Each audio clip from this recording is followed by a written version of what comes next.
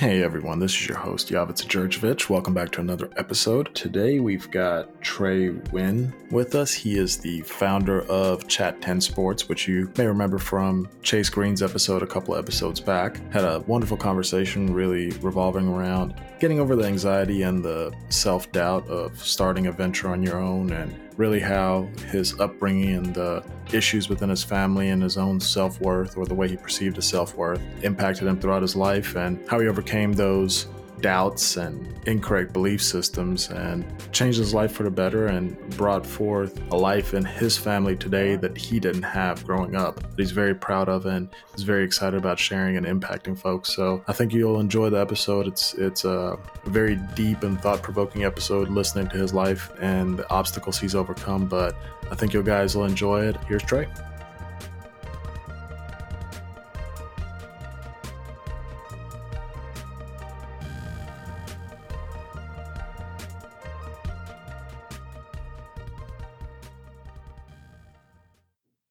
Trey, what's going on, buddy? Hey, man, how are you doing? I'm doing pretty good.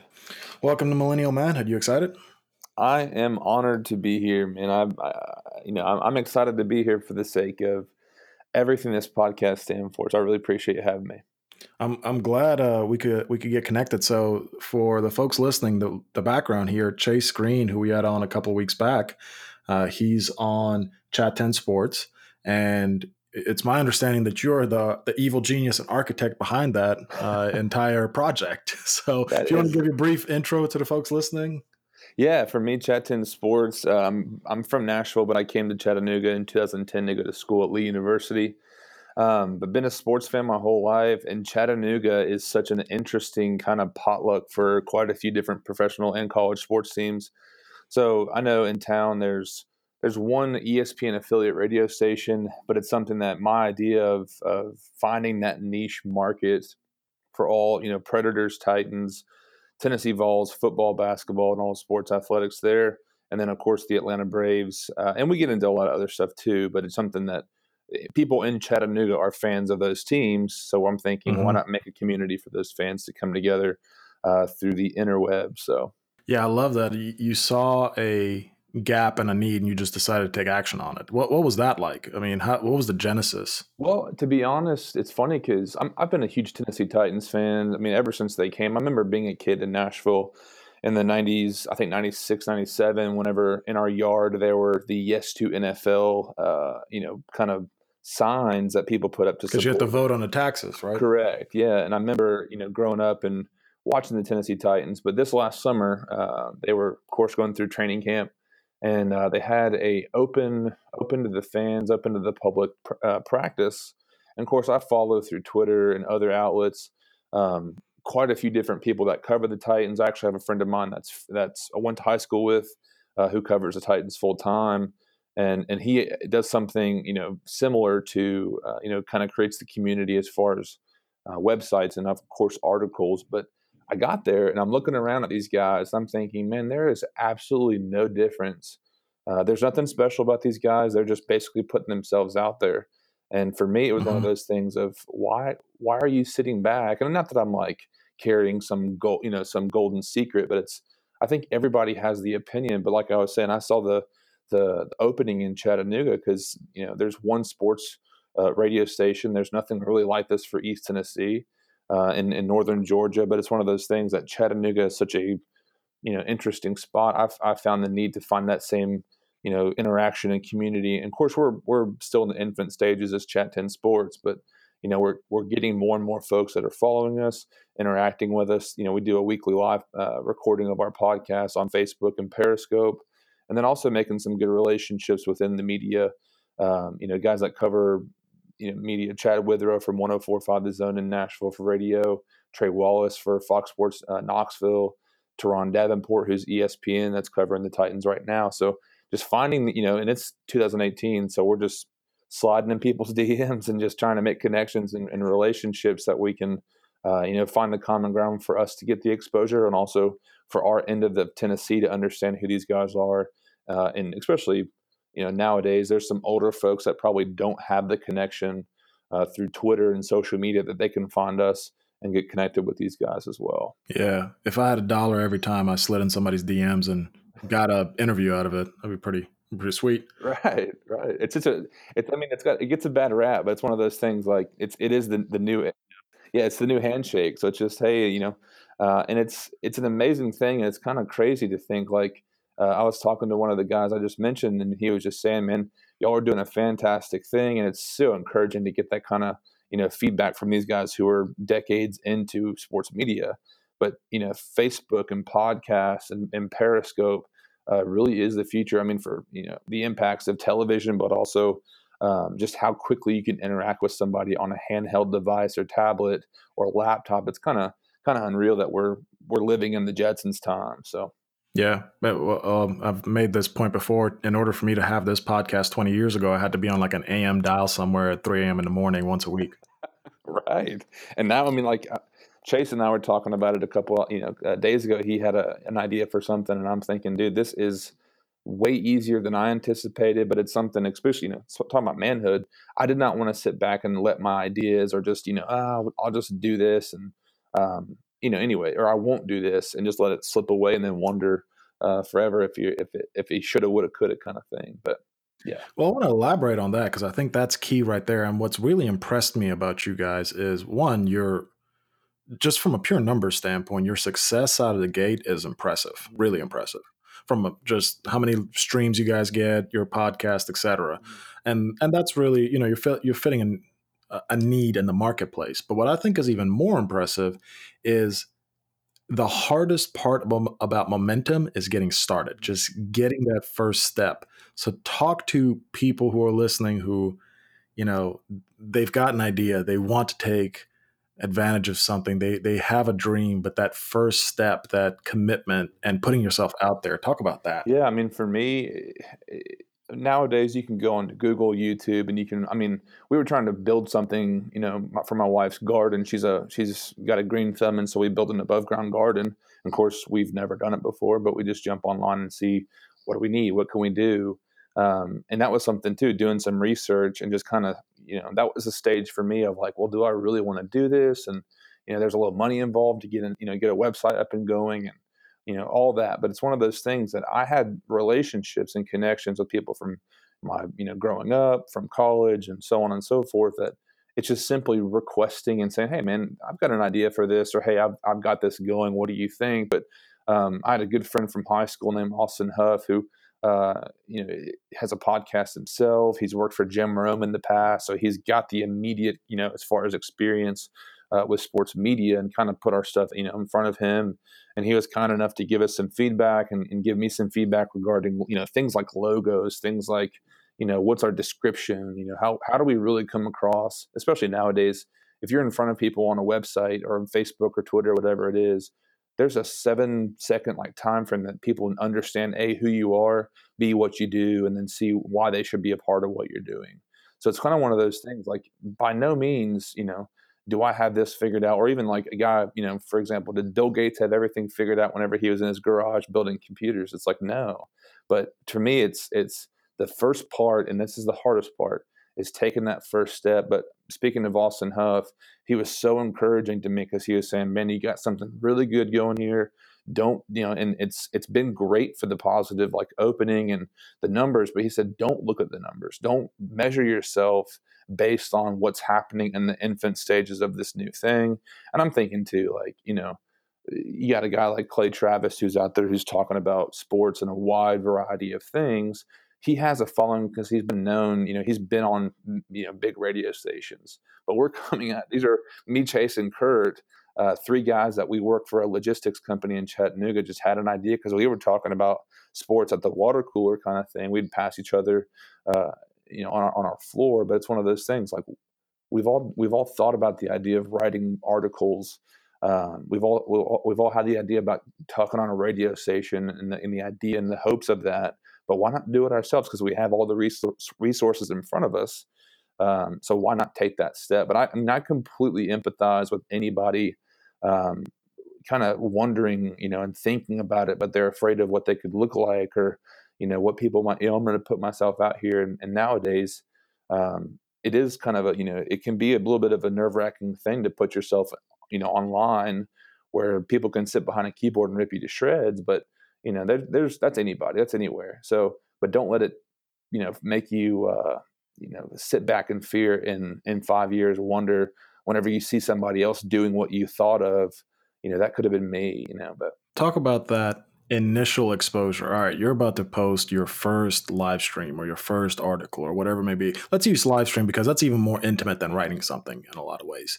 And you fully have to be aware of the fact that this might suck. Whether you like it or not, it might yeah. not be good. And you're putting yourself out there. How did you overcome that initial anxiety?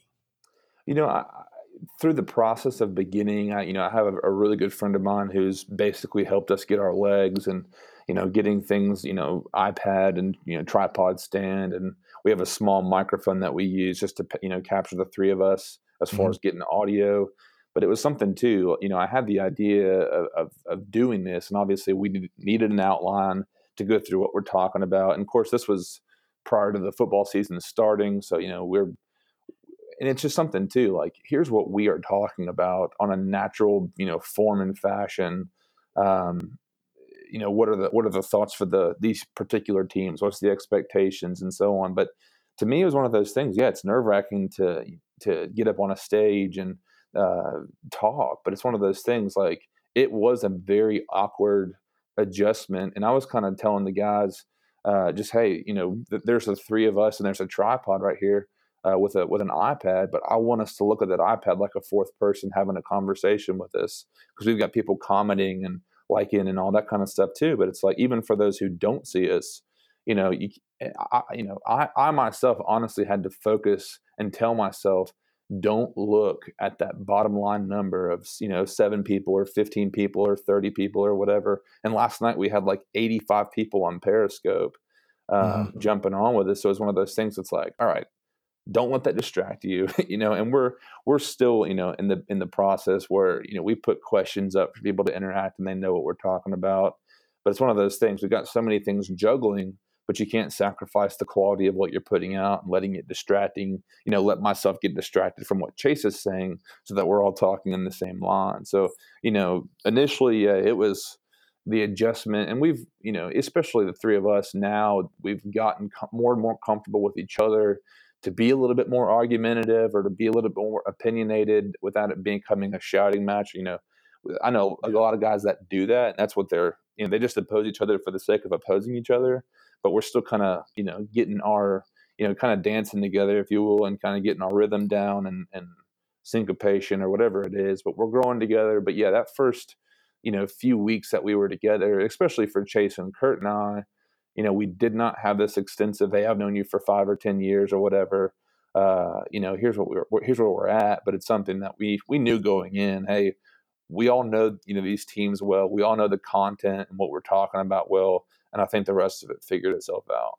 Yeah, you don't want to be a Stephen A. Smith just yelling at For people. sure. And that's the thing, like, I mean, because I know, and this is, could be a potential bunny trail, or, I could talk about this kind of stuff for a long time, but that's what ESPN and, Fox Sports and a lot of the major outlets have become. It's just this, you make a hot take and people love you or hate you for it, where we're trying to build a community of being, hey, we have thoughts, we have opinions. And we've also had people come in, guys I've known and guys I didn't know that have contacted us and said, hey, I would love to write about, Tennessee football recruiting or Nashville Predator hockey. And it's like, man, do I know everything? Absolutely not. Do I have all this figured out? No. But send me what you got, and I'll take a look at it, and we'll go from there. And I mean, it's been a successful thing for us thus far, just to get everything, going, and it's been super encouraging. But like I said, had a conversation with Trey Wallace a couple of days ago.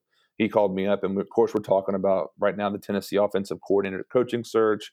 But he just, at the end of our conversation said, man, I'm just so, y'all have a great thing going, and whatever I can do to help, let me know. So it's like, man, 5 months ago, I didn't know Trey Wallace from Adam, and here he is, extending out a hand just to help us out. Cause it's really more and more, and talking about, manhood and millennial manhood. It's so much, you go so much farther going with other people through relationships than just trying to white knuckle everything by yourself. So that's just something that's been, fantastic. I mean, it's been a process for me to learn, over the course of my life, but it's just something that's that here and now. It's just that conversation was just such an encouragement to me. Of it's like, man, all you got to do is step out, and everything will meet you there, and you got to obviously work hard and prepare, but it's not this mountain that you think it is. I feel like you just may have opened up a whole can of worms of thoughts that I have with some of your comments. So let's take a step back. I love that quote. I think everybody listening should write this down, that you can't just white knuckle everything. Life is so much easier in relationship. I think that is so true. And we've done episodes on loneliness with young men. We've done episodes on depression, and one of the key themes in all those episodes is taking the road by yourself and the failures that come along with that. But one of the reasons I was so excited to talk with you on Millennial Manhood is when you and I initially connected, the amount of excitement and passion you felt for sharing some of the experiences and some of the ideas that you think can help millennial men. And, you had a quote where you said, I unfortunately didn't have a father in my life, so I couldn't wait to be a dad to give that to my kids. And, give a little background, because obviously you're successful. You're building something great. You've got a family, you've got kids, you've got a great job. Take us through the journey, the difficult journey of building that relationship with others and building up to the man that you are today. Right. Well, it's amazing, because the older I've gotten, I'm 30 now, and it's something, like you said, married with kids, working full time, got the side hustle with Chat 10 Sports going, but life is such a crazy ride. And I have a really good friend of mine, almost like a brother, who, when I was in college, or I think right before or right after high school, he and I were talking one day, and he just said, "Man, you just got to keep living sometimes, brother." And that was something. Speaking of depression and loneliness, I mean, that's something that I've battled for a while and a very long time. But yeah, I grew up. My parents, my mom and dad, were divorced when I was pretty young, around 2 or 3, and we ended up. My dad did battle alcoholism for the majority of his life, and so I know it was something. Looking back, obviously, from like you said, a very young age, grew up with my mom and her side of the family for a while. I remember when we first moved back to my grandparents' house after they had divorced. We were sleeping in the same bed together, and she's is tucking us in. And it's one of those times in your life like you have no idea what's next. And I was obviously very young, but it was something too that I just had that memory of laying in that bed and her saying everything's going to be okay. And growing up, it's one of those things. In a broken home, people get this idea that the incompletion and of a family. But there were so many people around me: my grandfather, my uncles, my oldest brother. I've got a full brother, a full blood brother who's 13 months older than me, and then my half brother his name's Cash, 7 years older than I am. But he was such a positive impact on my life, and having the literal big brother to look up to. And my brother Matt, who's 13 months older than me, we're best friends now. But yeah, we grew up. My mom was working full time, and I want to preface a lot of what I'm about to say with just the hindsight. Excuse me for a second, and the appreciation for my mom, because I've got 2 girls now, and my mom had 3 boys. All we're 13 months apart, and then my oldest brother is 7 years older than me. But just under one roof as a single mom, I have so much respect for her. Excuse me, and appreciation for her for finding the like I was saying, not white knuckling everything that she was able to, obviously with family and the support. But yeah, times were hard when we were growing up. I remember. We were moving from West Nashville into the metro area down to south of Nashville and Brentwood, where we were going to better schools. And I remember laying in an empty condo apartment, a very small place, but we were laying on our mattress on the floor. That we were basically the last things that we were moving. And my mom we made tomato sandwiches, and it's one of those times like. It sounds really rough, but it's one of those times like I just had this idea in my mind that, again, we don't know where this thing's going, but it's going to be good. But growing up, there were, my mom did struggle with alcoholism as well. And so it was something for her, I think, just the stress of life and, finding her support was a bit of a struggle at times. But for me, I grew up. I had a ton of really good close friends going through middle school. That we did get into a really good school. Had a lot of friends that really became close, very very close, and that was kind of my outlet. I started playing football in high school, and you're spending hours at a time with these guys and making those friendships. And so I had that support system. I had good coaches who, again, I was always the kid that would go to my buddies' houses and I'd see the mom and dad and the happy family. And I would always desire, like, man, like you said, I cannot wait to be a father, and I can't wait to love my children. And it was from a place of lack. I didn't know at the time, like, my dad, Vietnam veteran, he got exposed to a lot of stuff, and I've heard stories since I was little that his home and his upbringing was very rough, and there was abuse in the home, and drinking and alcoholism as well.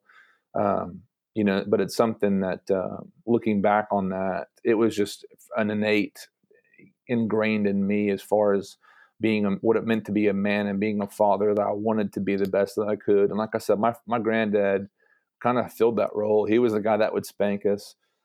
He was the guy that had the hard conversations with us, but he's also the guy that put us to work and taught us what it meant to work hard. And like I said, my uncle as well. He has a landscaping business still, that we'd go out and we'd cut grass for him and weed eat and blow and mow lawns. But it was crazy because at the time, like, I'm doing this work and we would do it so wrong, but he was patient with us and he taught us. And around high school, it was one of those times that I had everything I wanted. I had great friends. I had a great girlfriend. Her family was fantastic. We were partying and having that high school experience in the freshman and sophomore year of my high school. But it was something to me that I remember one night I was talking to my girlfriend and got off the phone, and I laid back and I just felt so empty. Like I thought, like, man, I've got everything I want, but why am I still so unsatisfied with all of this? And my granddad's, very much a devout Christian man, a very traditional, guy, as far as he's always, Thanksgiving and Christmases, he's always had, something to share as far as what the gospel and what Jesus did for us. And that always stuck with me, even though that wasn't in the forefront of my mind, but he'd always told us. I remember one night my two brothers and I were sitting and we were cooking hot dogs and making s'mores, and we're just talking about Jesus. And he had asked us, do you believe that Jesus loves you and that he has a good plan for you? And I just, yeah, sure.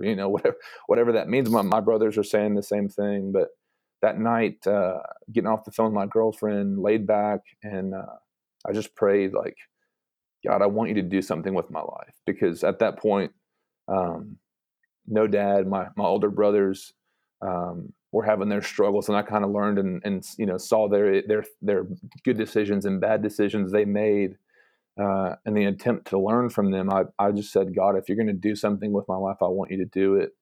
And it's something too, like, I grew up with a mentality and just learning this because, again, my mom did a fantastic job with what she could, what she did, but it was something for me that there was still, the insecurities within me, and this is not her fault or my dad's fault, but because of the situation, I learned to be very independent and very superficial with people. Didn't want to let people in, and did not want to allow them to have the authoritarian figure in my life, or authoritative role, and kind of bucked authority because I could, at that time. But it's something that that night, that following, I guess I said I prayed that prayer, but that next day I had my brother's girlfriend at the time. Her dad was a pastor, and I picked up the phone and they were on the phone. And of course, back then, they had corded phones, so we all shared the same line. Yeah, and they were talking, and I was like, "Oh man, when are y'all going to be off? I got to talk to my friends or whatever." But she said, "Hey, you should come to church with us tomorrow." And I was like, "Yeah, sure, that'd be great." And they picked me up the next day and went to their church. But it was something that, and this is speaking of fatherhood and all this, as far as, Christ never called God God. Christ always called God Father. that was something I had heard that morning. And, they had music and they were, singing to the Lord and all that stuff. But at that time, it did not register to me as far as what it was. But I was almost at the point that was the first time I really had an experience, in a church setting like that. But after church, the pastor, who was my friend's dad, said, "Hey man, you should come with us, and we're going to we're going to North Carolina, and you should come. It's a week-long camp." And I honestly kind of threw it in first gear, just like, "Hey, cool, man. Like, I love this church, but I do not want to go to this church camp." And yeah, and it was one of those things that the timing of it was perfect, and I did not realize it at all, because we were, again, playing football, and it was in the middle of summertime, right between my sophomore and junior year. But TSSAA for Tennessee sports has a dead period where you can't practice, you can't play, and it just so happens that week of that church camp was happening on that dead period week. So I wasn't missing any school, or I wasn't missing any football practice or anything. And that was something that I told him. I was like, "Oh man, I don't have the money to pay for this." Well, he said, "Well, we've raised money through scholarships, and we've had bake sales, and washed cars, and all that." But it's something that I found every excuse that I could to not go to this camp. I even called my mom, and I was like, "I know my mom's going to say no. Something's got to be going on." She said, "No, that'd be great." And now that I have kids, it's like, yeah, I mean, anytime that you can get to where it's just a babysitter or whatever it is, to have the time to yourself, it's definitely recommended for me now. So I understand her, like, yeah, get out of here for the week. But if it's a good influence. Oh yeah, for sure. And ran by the house, packed a bag, and went off to this camp. And that was honestly the first time that week I ended up becoming a Christian and got baptized. But that put my life in such a state of transition, because I went back, and one of my best friends, my name's Trey and his name's Reagan, and we were so close, people called us Tragan because we were always together.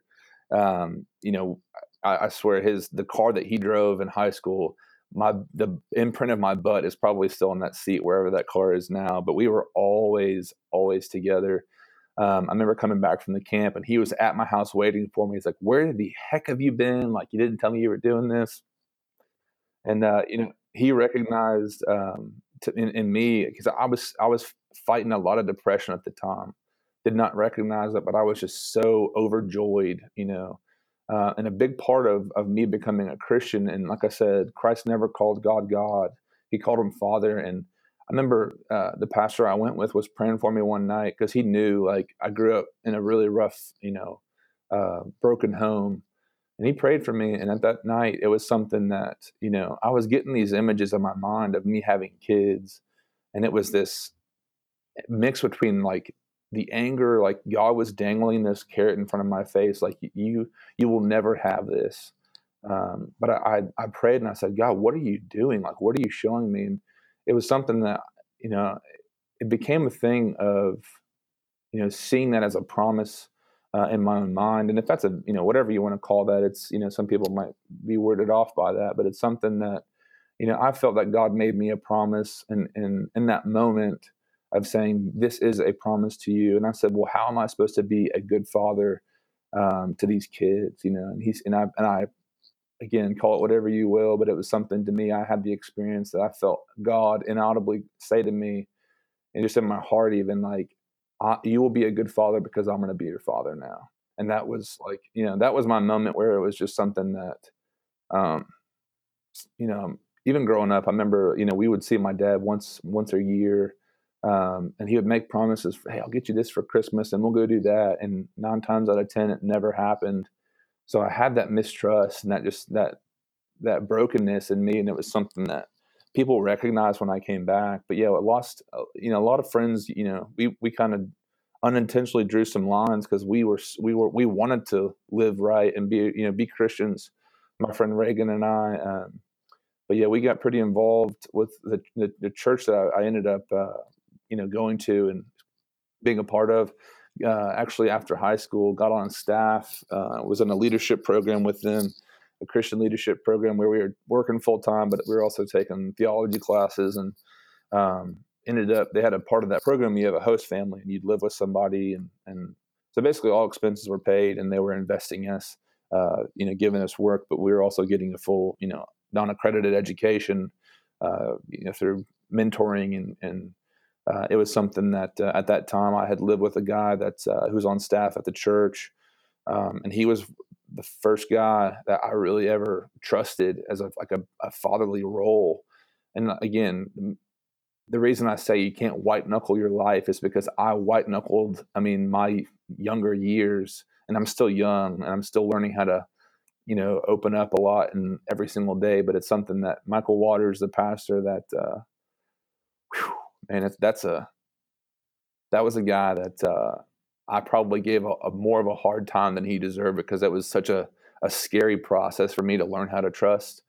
But at the same time, he had encouraged me, hey, I really think it would be good for you to be in a home with a family. And so I ended up moving in with a family, the Olivers, that took me in. And again, this was the first time I ever lived in a home. And I'm 18, 19, 20, with a mom figure and a dad figure. And I had, they have two sons that are like little brothers to me, even to this day. We spent Thanksgiving. We stayed with them over Thanksgiving in Nashville. But man, talk about, like, that was a serious time for me of rewiring. And Lisa, Miss Oliver, the mom, she's like a mom to me now, but she's actually just finished her master's degree for counseling. And it's funny because there were days, there were some times through that period that it was a very big, like a significant part of my life to mature, becoming a man. And she and I and Greg, her husband as well, we would sit and have these conversations about my childhood, about experiences I had, verbal abuse, physical abuse, nothing from, neither one of my parents, but it was just something that just opened up a lot within me that really made me reflect on who I was and, finding who I was at the same time. But it was something that they really helped me to, as far as forgiveness. Obviously, that's a big part of the Christian faith, but it was at that time that, with my dad, it was something that I had so much bitterness towards him because of what I didn't have that my other friends had with their dads. The stereotypical, and playing catch, and going to football games, and him coming to my games, all that kind of stuff. But that was a huge process and a time for me that, my dad, through that period of time when I lived with the Olivers and I was on staff at the church, my brother ended up calling me when I was 19 that my dad had passed away. And it was something that I knew, at the time, I was like, I knew this conversation was happening at some point. I just didn't know when. Obviously, like everyone dies at some point, but it was right in the middle of that period of time when I was working on forgiveness. And I know, especially, and this is my passion for manhood, of being a man and what it means to be a man, that this period of time in my life, I learned how to forgive my dad, my mom, even other people that, I just see bitterness.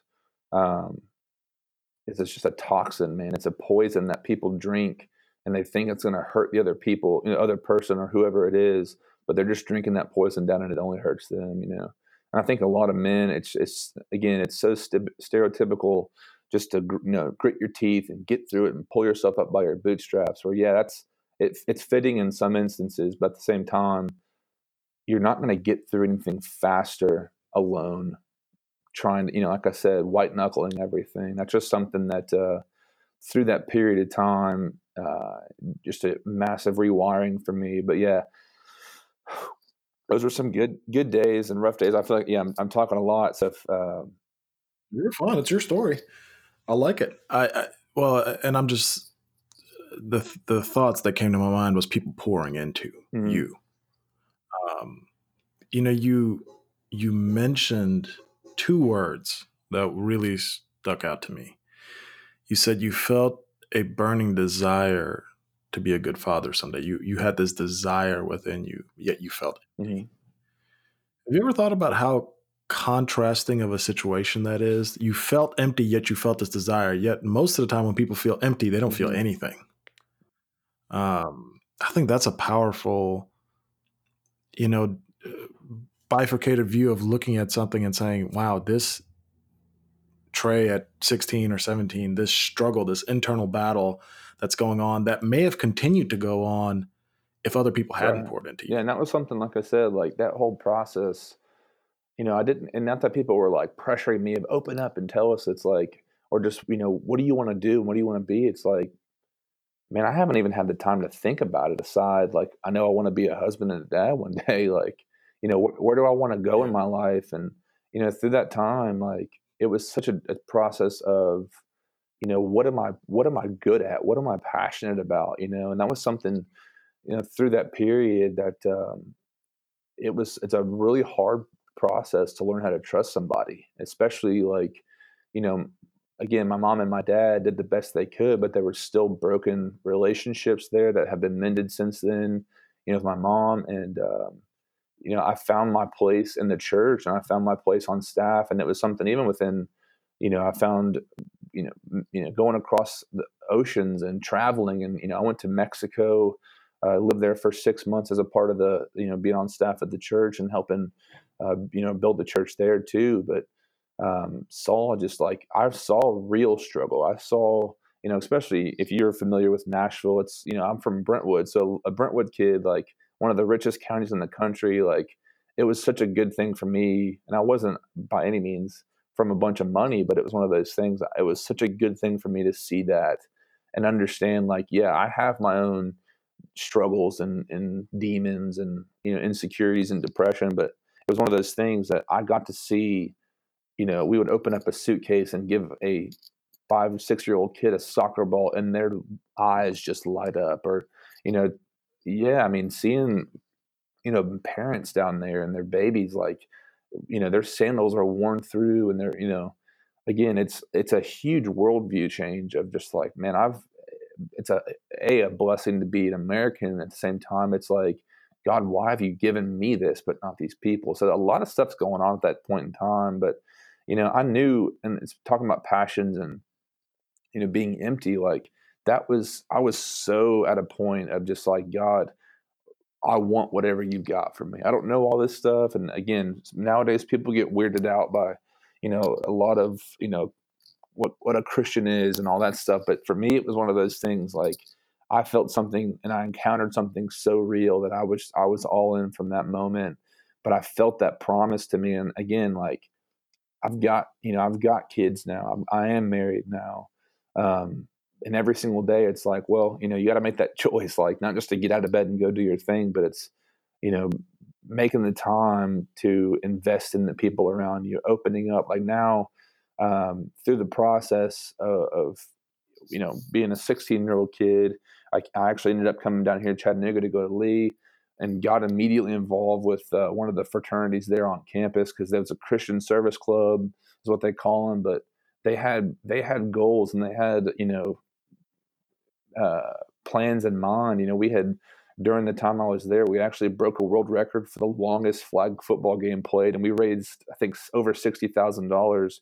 That's we ended up partnering with an organization called Build a City and People for Care and Learning, that we ended giving that $60,000 to them, and a group of us went over one summer to Cambodia, where they were literally building a city from the ground up, waterways, streets, houses, that we got to be a part of. But it was something that, had I not had the experiences as a young man and understanding of people investing in me and finding a community that I can be a part of, and again, like it's something for me, the principles of understanding that the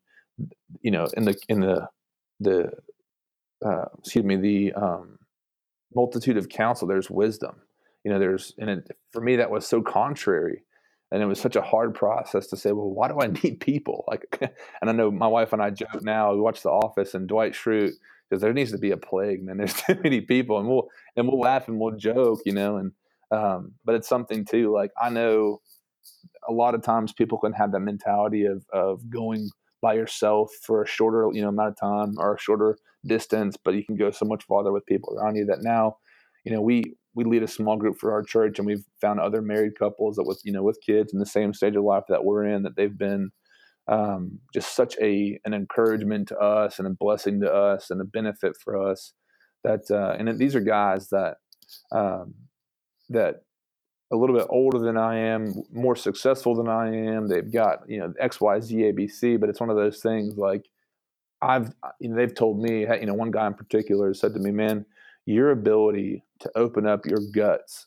and be vulnerable, it's such a struggle for me, and so that was the beginning of our initial relationship. And this is the same guy that we'll do a weekly, Waffle House, the guys will get breakfast before we all go to work. And this is the same guy that 7, 8 months, we're almost 2 years now, but here he was opening up his guts and, hey, here's where I'm at with this stuff. But it's those conversations for me that I said, to the Olivers and to a guy like Michael Waters, these people that were investing in me, it's like, I hate myself. I'm depression, and I don't want to be here. Like, I fought even from a young age, like just suicidal thoughts, man. And it was one of those things that until I spoke that out to somebody, it would have never ever come out. Like, and that was at the same time me opening up my mouth, like it gave room inside of me to be healed and to be invested in and be loved on by other people, and finding that support. And like I said, over Thanksgiving, we were sitting down with the Olivers and their family around their Thanksgiving table and just saying, hey, it's always the cliche, what are you thankful for? And everybody, can go through it. But even my family did that as well, and it's fantastic. But it's one of those things that if you go so long without communicating your gratitude or your struggles or your issue, that's one of those things like you're going to break down at some point in time, and especially for guys, like it's such a common struggle for men, especially married men. And nowadays, like, marriage rates are declining annually or what, I don't know the figures, but it's just something that, especially, I know we talked about it a little bit too, but just for millennials, that millennials don't work hard and they expect everything and they're entitled, but there's so much more to this generation than that cover, that it's almost like, it's just like just it's just a blanket of gross, like, yeah. Yeah, it's a catch-all. There's not much thought involved in a lot of those statements. It's more so, hey, I just need to complain about something, so I'm complaining about it. And I think what's really struck me in our conversation here, and you really talking, is your ability to be vulnerable and your ability to really dissect yourself and think, okay, well, here's where I have been either insufficient or there's room for growth or whatever it may be. And what I like about it is just like Chat 10 Sports. Okay, let's use that initial example again. You decided to take action. You decided to progress in some capacity to a better version of yourself step by step by getting people involved in your life, accepting people pouring into you, being vulnerable, expressing those thoughts, and really, really fighting forward. And we're running up on time here, which makes me actually really sad because I'm sitting here like taking notes, thinking I'm like, oh man, I really need to meditate on some of this stuff. But we'll definitely have to continue the conversation. But one thing I always like to condense at the very end is just, hey, if you could go back to 18-year-old Trey and you could give him one piece of advice being 30 years old, if there's one thing you could tell him, hey, at 18, here's what you need to know. What would that one piece of advice be? I know, right? Looks at the head. Man, it's, to me, I would look at myself in the eyes and say, you're good enough, man. And then just because I think so, oh man, Wow. I think, a lot of times guys will joke, well, women always compare themselves to each other, but I think men are just as bad with looking at somebody else. And especially nowadays. We're in a constant pissing contest. Oh yeah. I mean, and it's one of those things I struggled for so long, and just that's why Chat 10 was birthed, was just like, am I going to sit here and think like, I could never be that guy. I could never write, for my own website, or even just, I mean, believing in myself that I'm a good enough guy to have my wife, as much of a blessing as she is, and my daughters. It's like I said, God made me promises that I thought I was exempt from because I was not adequate. Like, but I would look at myself in the face and just say, as hard as this is to hear, you are good enough, and it's something that, through the experiences that we had through college and getting married and starting to have kids, like, again, that was a whole nother layer to the onion kind of thing. But yeah, for me, I think so many men they're so afraid to talk about it.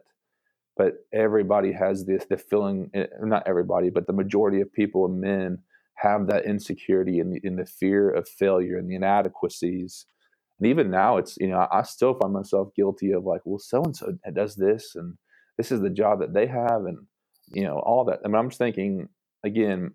I told Chase this last night as we were tearing down for Chat 10, is I believe that God made me to be a father, and that's just not to my own kids, but to other people around me, and not just to be I'm my friend's father, but there is and within me there's just a desire to hear people out, to support them, to be just that friend, that brother, that whatever it is. I have such a desire, and I'm so and again, we're wrapping up on time here, but I'm more afraid of the idea of holding my thoughts in, or my insecurities in, or whatever it is, like we're talking about vulnerability, that I'd rather speak that out and it helps someone else understand, hey, because the biggest lie that we're ever told is that you're the only person that deals with this, right? Mm. So it's just Yep. kind of opening that up. But I know, again, like you said, we could talk for hours about it, but that's something too for me. You're good enough. I love it.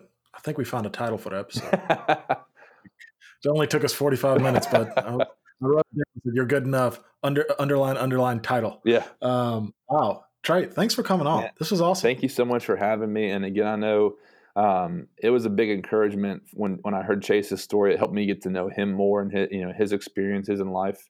So I'm, again, I hope that one person can find this, and it's something that, for whatever hard times I've gone through, I hope it can be an encouragement to somebody else to understand that however big the mountain is, or however hard the punch is that you receive, you can always get back up.